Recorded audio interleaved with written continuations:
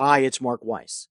Before we begin today's podcast, I want to let you know that my newest book, Success or Failure: Strategic Tools for Medical Group Leaders, is available in hard copy and in Kindle format on Amazon.com. It's also available as a complimentary download from our website, advisorylawgroup.com. And now, on with the podcast. I know, in light of tons of illegal profits, complying with the federal anti-kickback statute is a bit of a hard sell.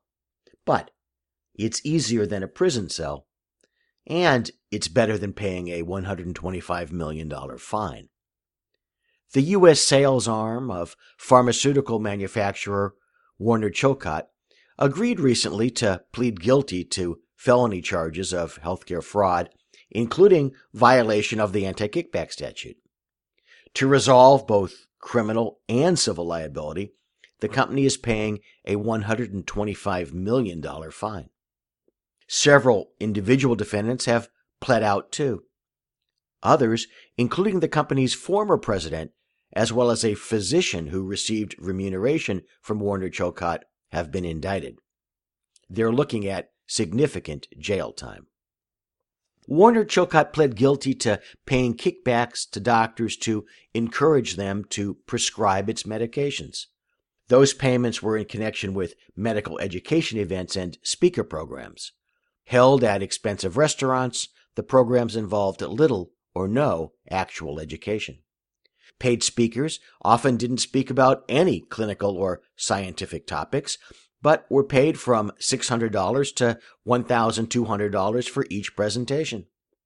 According to the government's allegations, the company told some speakers they would not be paid for additional events unless they prescribed more medication. If you were plumbers, not physicians or pharmacists or physical therapists, there'd be nothing wrong with a plumbing fixture manufacturer taking you out to dinner at Chez Milliard Euro or paying you $600 to speak for 5 minutes at a meeting. But you're not plumbers, and we're talking healthcare, not hot tubs, so it could mean jail. The time to analyze your business opportunity is not when you're waiting for the bail bondsman or when you're planning your defense. It's up front.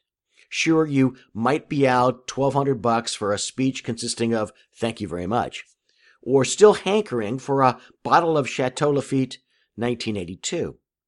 But you won't have to be worrying about doing jail time, paying astronomical fines, or losing your medical license.